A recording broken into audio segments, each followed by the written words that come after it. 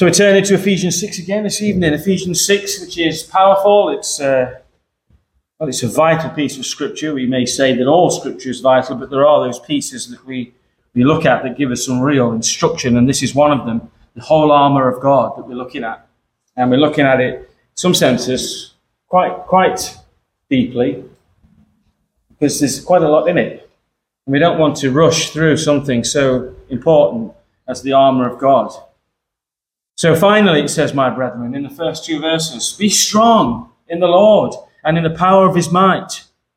The command is to put on the whole armour of God. He's speaking to Christian people. It's written to the Ephesians, but not only the Ephesians. This letter, remember, as I keep reminding you, is a letter that's circular. It's to all believers. Put on the whole armour of God, believers, that you may be able to stand against the wiles of the devil. For we, he is self-inclusive in this, we do not wrestle against flesh and blood, but against principalities, against powers, against rulers of darkness of this age, against spiritual hosts of wickedness in heavenly places. Recapping to some degree, which is, to me, it's important so we know where we've been, we know where we're going. Wrestling is something that a Christian cannot avoid. Every believer must wrestle. We wrestle against our own selfish pride, the lusts of the flesh, the world and all the enticements that it has to offer. And we wrestle with our adversary, the devil, who prowls around like a lion seeking someone to devour. And if you're not careful, he will devour you. We wrestle personally because Satan is a personal enemy. He hates God the Father. He hates God the Son. He hates God the Holy Spirit with a hatred that is so intense. He hates the angels. He hates the church. He hates the whole body of Christians. But we have to understand that he hates you personally. And he seeks to destroy you.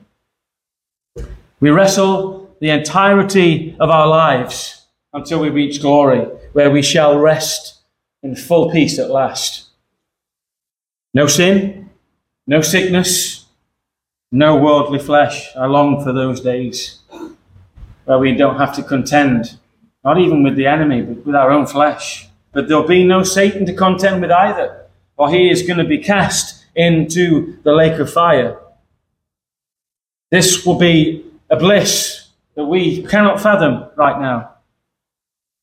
But until then, until that great day, when we're released from this great burden of our flesh and the enemy in this world, until then, we're called to battle.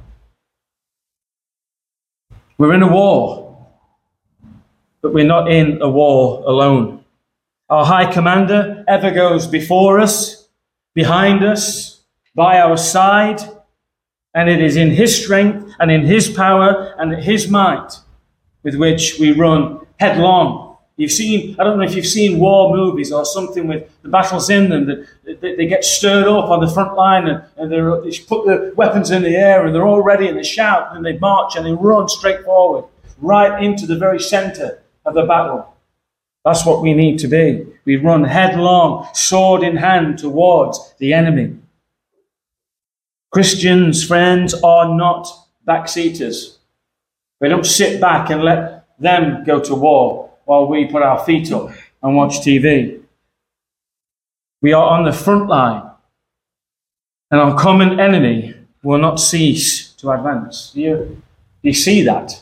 He is bloodthirsty. He is relentless, and he will not cease to advance for his own wicked course. Neither, then, must we cease to advance.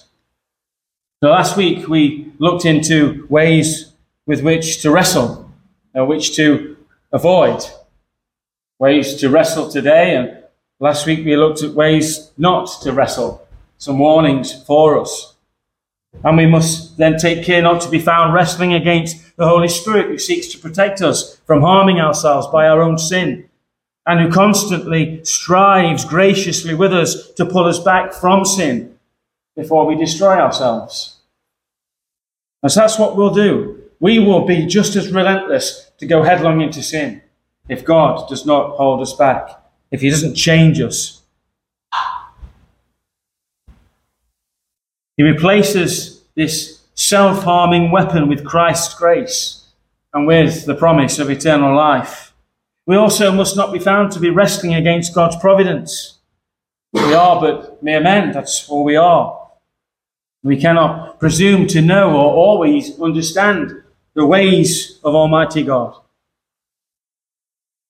He is absolutely sovereign and in control over all his creation, whether that's celestial, whether it's the stars and the heavens and the planets, whether it's nature, whether it's the beasts of the earth, whether it's the weather, or whether it is us men and women.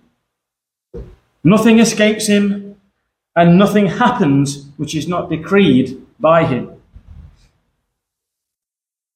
Somebody said a great example over the weekend about how we take man's responsibility and God's sovereignty and we put them together.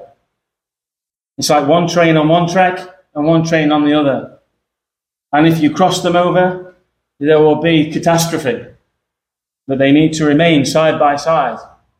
We may not be able to force them together in our understanding. But man is responsible. You are responsible for your sin and your actions. And yet God also is absolutely sovereign in all that ever occurs in the world that he created. Kings' hearts, the Bible tells us, are in his hands.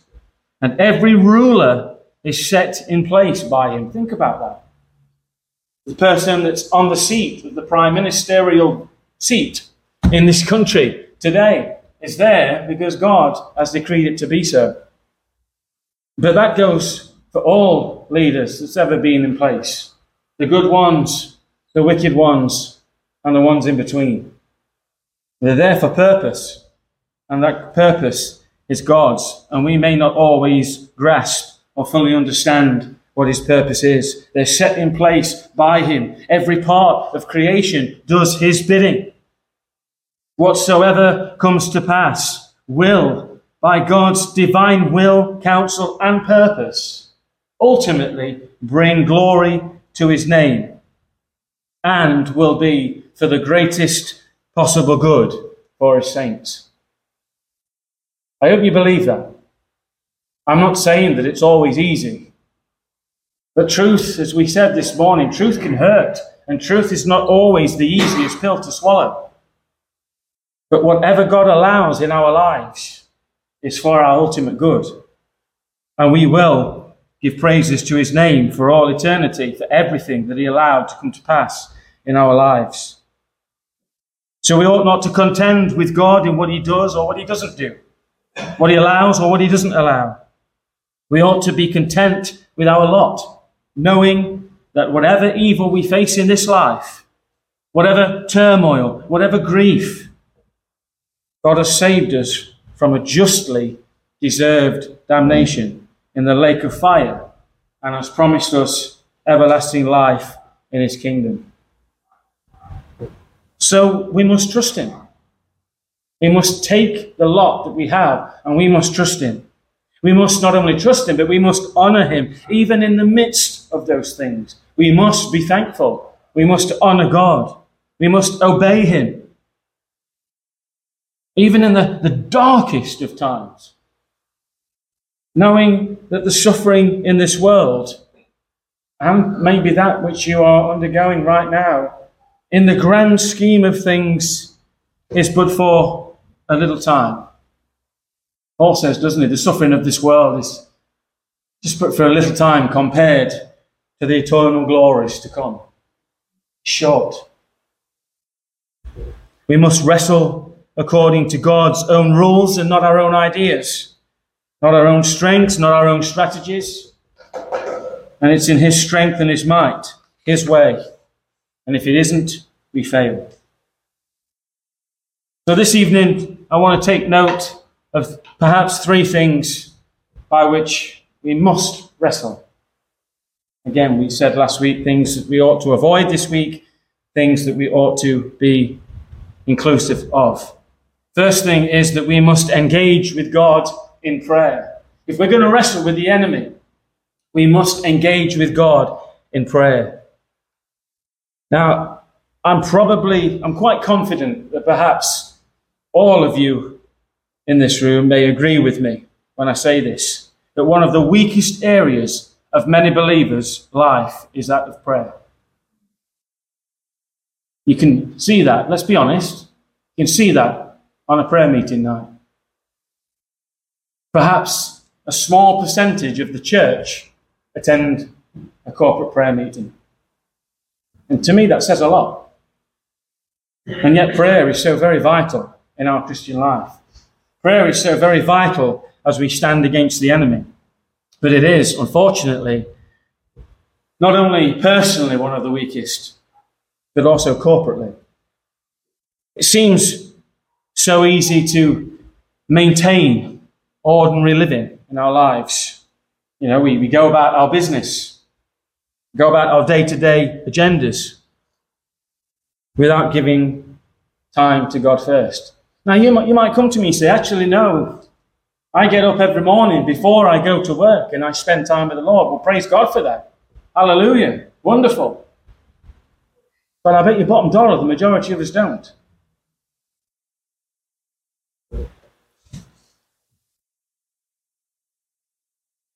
I don't even mean merely an acknowledgement of the Lord and, a presenting to him this kind of daily list of our needs before we run out the door to what is facing us for the day. I don't mean that. But, we do live in this fast-paced society, and we've got many demands on our lives. It can be difficult to fit everything in. Our work days begin earlier in these days that we live, and more often than not, they finish later. That may not be the case. I didn't live 100 years ago, but maybe they do. Our spouse and our children, they have demands on our time, and rightly so. Paul speaks about it, doesn't he, in the scriptures? If you're a single man, if you're a single woman, for me, I would advise you to stay that way. Not because it's wrong to marry. It's a great thing to marry. It's a wonderful blessing. But he says, because when you're married, that other person wants your time, needs your time, and you ought to rightly give it to them. But if you're single, you can devote yourself to the Lord. So our children and our spouse demand the time, the jobs around the house that need to be done.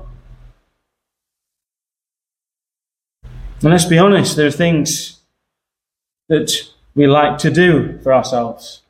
We like our leisure time, we like our hobbies.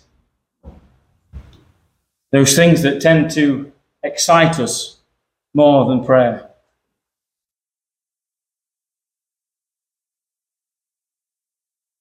And I do hope at some point to look into the subject of prayer in more detail. But this prayer, this way of praying, this gift actually that God has given to his people, this communion, this holy communion with God is a key ingredient to this very subject at hand.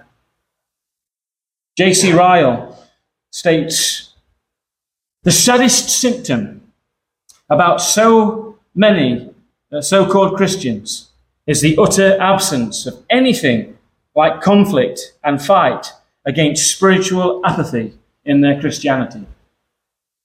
Does everybody know what apathy is? It's like a deadness, like a not botheredness. I'll do it later-ness. And he says, these symptoms in these so-called Christians is this great absence of anything like conflict against that spiritual apathy in their Christianity. They eat, they drink, they dress, they work, they amuse themselves, they get money, they spend money. They go through a brief round of formal religious services once or twice a week. but of the great spiritual warfare, its watchings and strugglings, its agonies and anxieties, its battles and its contests. Of all things they appear to know nothing at all. Let us take care that this case is not our own. That is extremely challenging. It's like having a finger pointed right at you, and I'm sure, when I read that and I look at myself and I think of myself, I'm sure there are a few of you in this room today who are feeling very uncomfortable in your chairs right now. Prayer, friends, is the number one thing when it comes to spiritual warfare. Just take a look at a famous example from Scripture. There's many of them that we could spend a whole night just looking at the Scriptures of examples. But here's one, 2 Chronicles 20, verses 1 to 4, verse 17 and verse 22. It happened after this that the people of Moab and the people of Ammon and others with them, besides the Ammonites, came to battle against Jehoshaphat. And some of them come and told Jehoshaphat, saying, a great multitude is coming against you from beyond the sea, from Syria, and they are in Hazazon Tamar, which is En-gedi. And Jehoshaphat feared, he was afraid, and he set himself to seek the Lord, and proclaimed a fast throughout all Judah. So Judah gathered together to ask help from the Lord.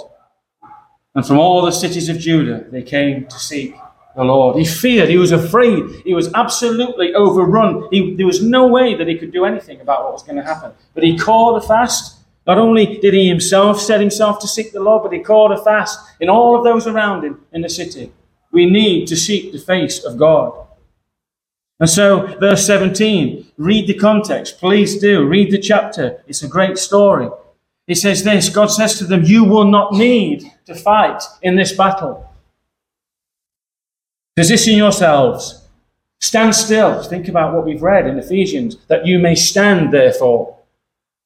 Stand still and see the salvation of the Lord who is with you, O Judah and Jerusalem. Do not fear or be dismayed. Tomorrow go out against them, for the Lord is with you.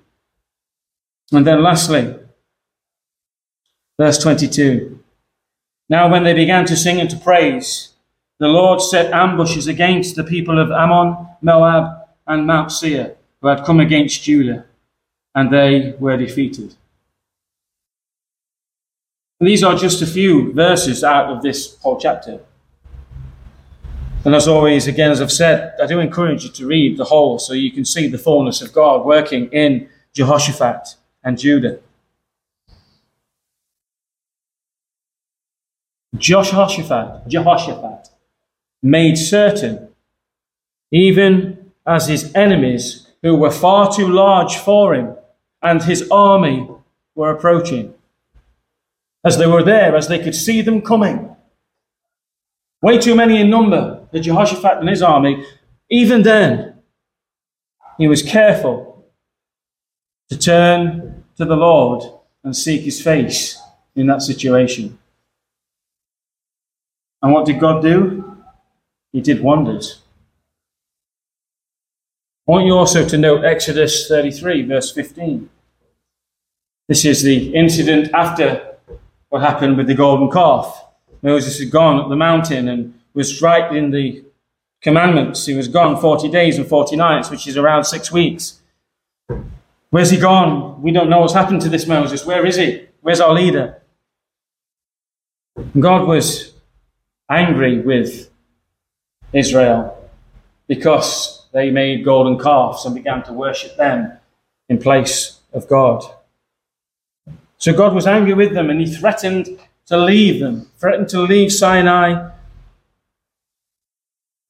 And he said, I'm going to make a great nation, Moses, of you. Instead, I'll leave them. They can go. They're stiff-necked people. I'll make a nation of you instead. But Moses sought his face, asked God not to do what he said he would do.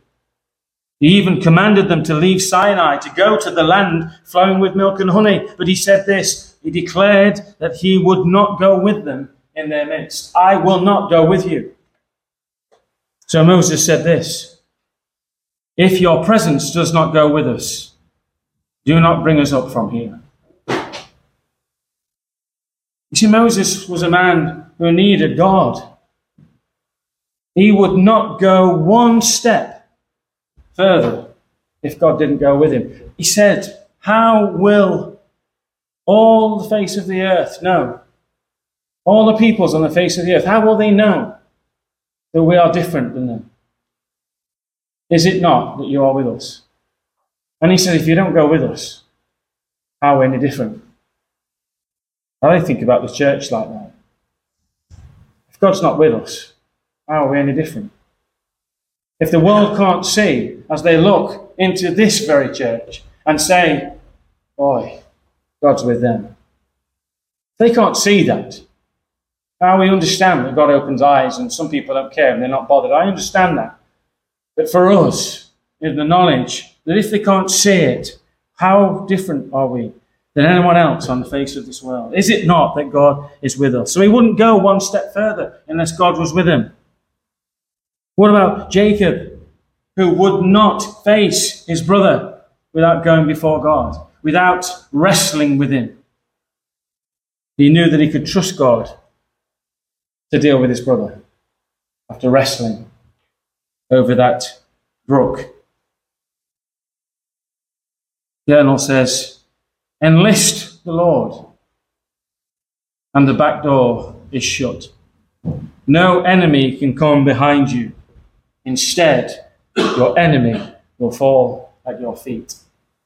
That is why we need to make God our first point of call. That is why we must seek his face. That is why we must go before him in every and any situation as we battle the enemy, as we battle our flesh. As the world entices us and tempts us, we must go before God and give it to him first and foremost. Second thing is this: we must never cease in our training. We must engage with God in prayer, and we must never cease in training. 1 Corinthians 9:24 through 27, Paul says, do you not know that those who run in a race all run, that one receives the prize? Run in such a way that you may obtain it. And everyone who competes for the prize is temperate in all things. Now, they do it to obtain a perishable crown, but we for an imperishable crown. Therefore, I run thus, not with uncertainty. Thus I fight, not as one who beats the air, but I discipline my body and bring it into subjection, lest when I have preached to others, I myself should become disqualified. We must be these kind of people who discipline ourselves, our bodies, our minds, and we must bring them under subjection into the goodness and the glories of the sweetness of the Word of God. You see, Satan, apart from some other people who think they're far above what they actually are, Satan is far from a weakling. It's already been stated clearly that he far exceeds the strength of mortal men, and the cunning, and the wisdom. This is why Paul's endorsement to be strong in the Lord is so vitally important. Who enters a race, a boxing match, a wrestling ring? Who enters there? I mean, again, I've said this before as we've been going this. There are boxing fans in here. You like watching it. You like how they, I don't know, the strategy. I don't really watch it, but how they do it, why one wins and the other doesn't. You look and they've got strategy. These men, they don't go into that ring after just having their feet up. They train. They don't go untrained into the ring, do they? They spend an immense amount of time mentally and physically training themselves so that they're ready for that one fight, so that they might come out of it the victor. They are finely tuned, like the opposition. The opposition who is finely tuned for the contest. He will bring the novice into subjection very quickly.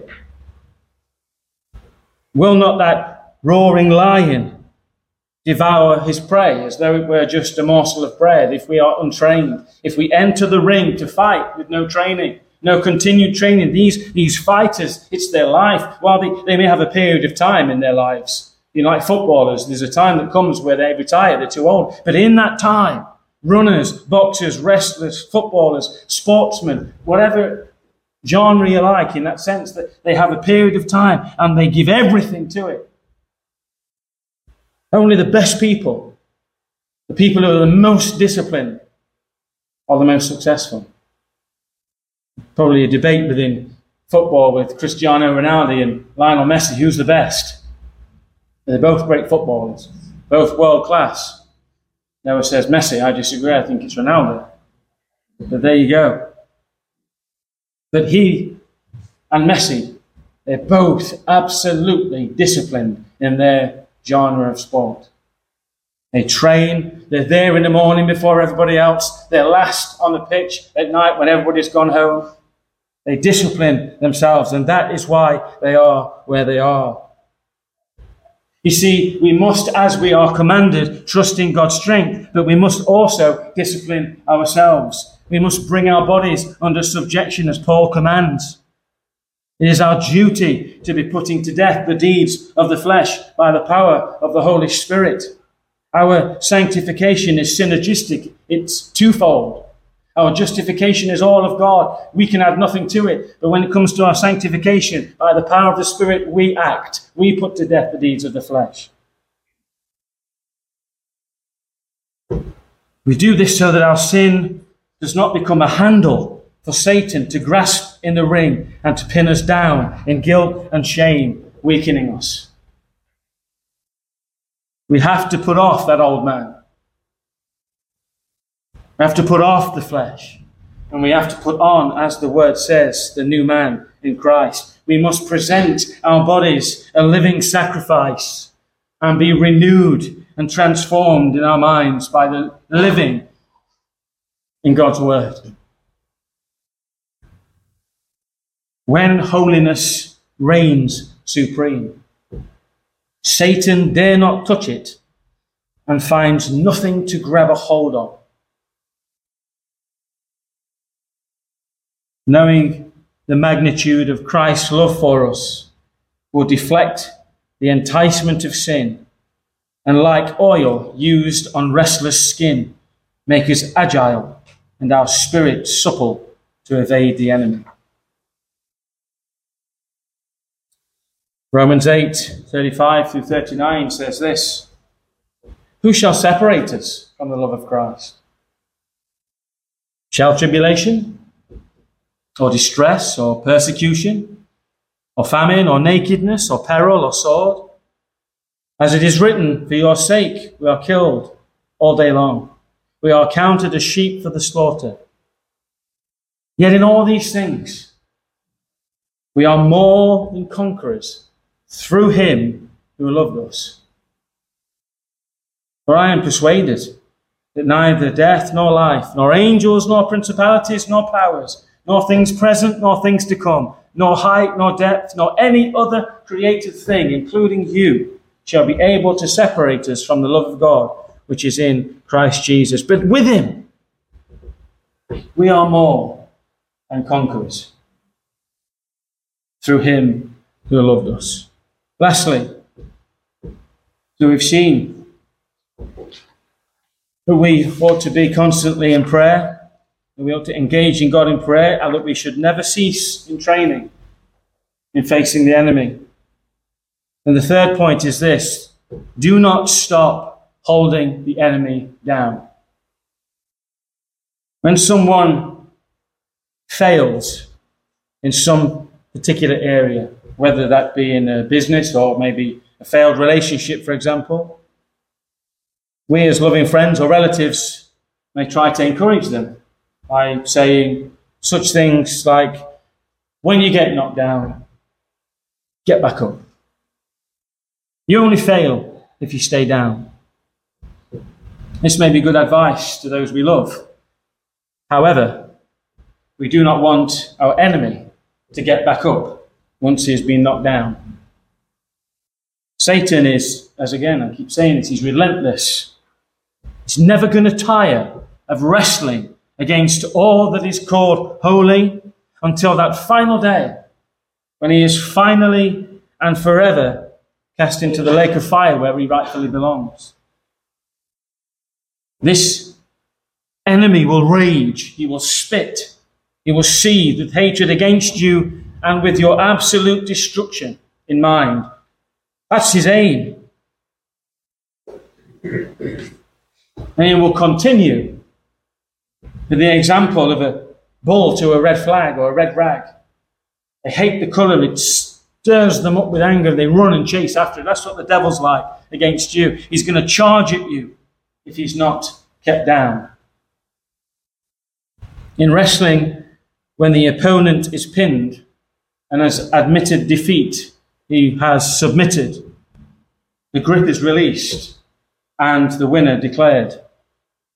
Oftentimes there's good sportsmanship, isn't there? They may pat each other on the back and well done, good fight.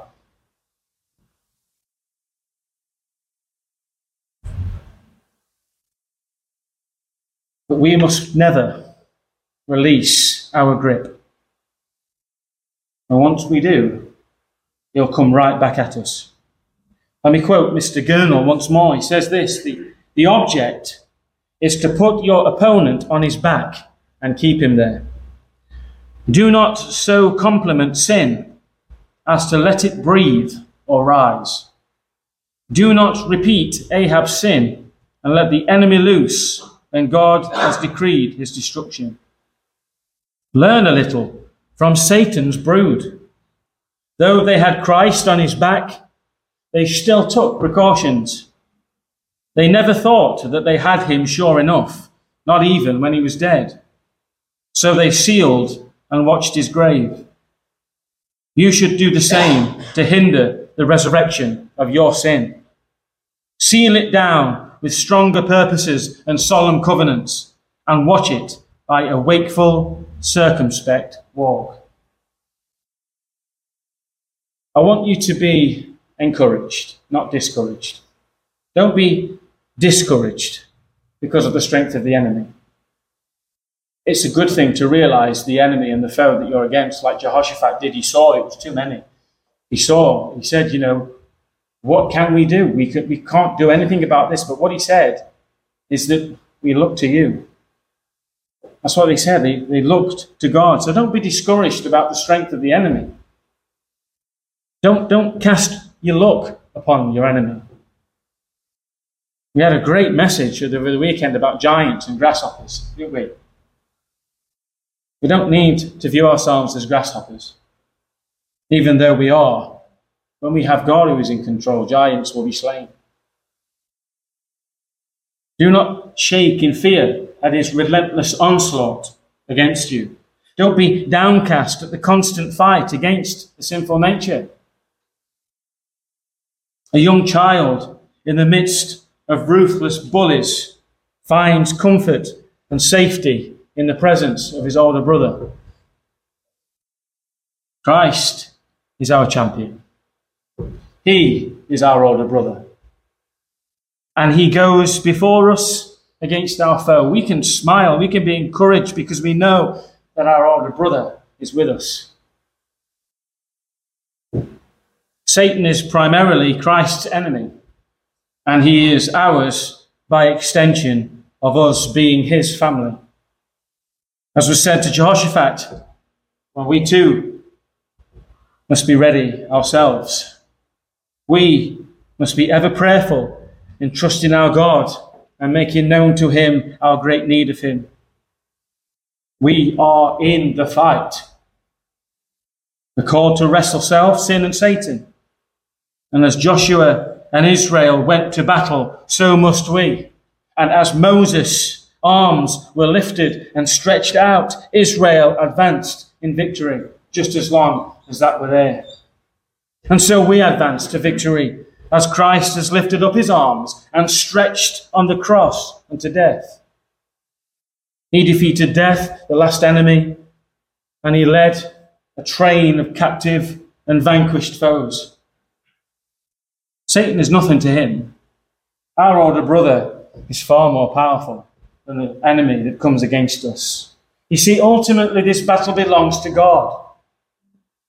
We cannot lose because our Father is invincible. Satan is no match for the almighty triune God. So, like Jehoshaphat, we shall stand still and see the salvation of the Lord who is with us. And with this in mind, let me then encourage you to do what Paul says as he was about to leave this world. I have fought the good fight. Keep fighting the good fight. Keep the faith. Be a warrior of valor. Face sin and face your adversary, knowing that you stand strong in the Lord and in the power of his might. And that the Son of God, our older brother, our captain, our commander, the Lord of hosts, the commander of the armies of the hosts of heaven, goes before you, behind you, and on every side. With him, you remember, as Ahab was in the battle, he asked Jehoshaphat, you wear the king's crown, and I will just put on normal armor, so that they don't know that I'm the king. And what happened? Somebody at a venture drew back his bow and flew an arrow. And what happened? Found a gap in the joints and killed him. But you see, with Christ, the arrows of wickedness will not find gaps in joints of the armor as they did with King Ahab, because we wear God's armor. Psalm 121, 7-8 says this. Take this to your heart. The Lord shall preserve you from all evil. He shall preserve your soul. The Lord shall preserve your going out and your coming in from this time forth, even forevermore. That is a mighty, most wonderful and certain promise for all who put their trust in Christ. Let's pray. Father, we do thank you for your word that we are looking at in this fascinating epistle of Paul to the Ephesians. Lord, help us to understand, we pray, this armour of God. Help us to know what it means to be putting this on. Help us to know what it means, what we must do, what is our part to play. Lord, we know that you are the strength, that you are the might, that we have nothing to give, that we have nothing to put towards it, that the armour all comes from you, that we don't make half of it. You don't give us the arm pads and the helmet, and we make our own shield. It's all of yours. It's all yours to give. Help us to take it up. Help us to understand what it is to fight in the battle. But Lord, not only to understand, let us not be those who are backseaters. Lord, we must be on the front line. Help us, Lord God, to be those who are constant in prayer. Pray without ceasing, says your word. Help us to understand what that means. Help us in our lives, Lord God, not to neglect communion with God, because we will be going into the battle without any armour, should we do such. And so we commit our way to you, and as believers, as we have just read in that astounding promise in your Psalms, you shall preserve your people from evil, that our souls will be preserved, that our going out and coming in from this day forth and forevermore. Lord, we commit our way to you in the name of Jesus. We thank you for that promise in Jesus' name. Amen.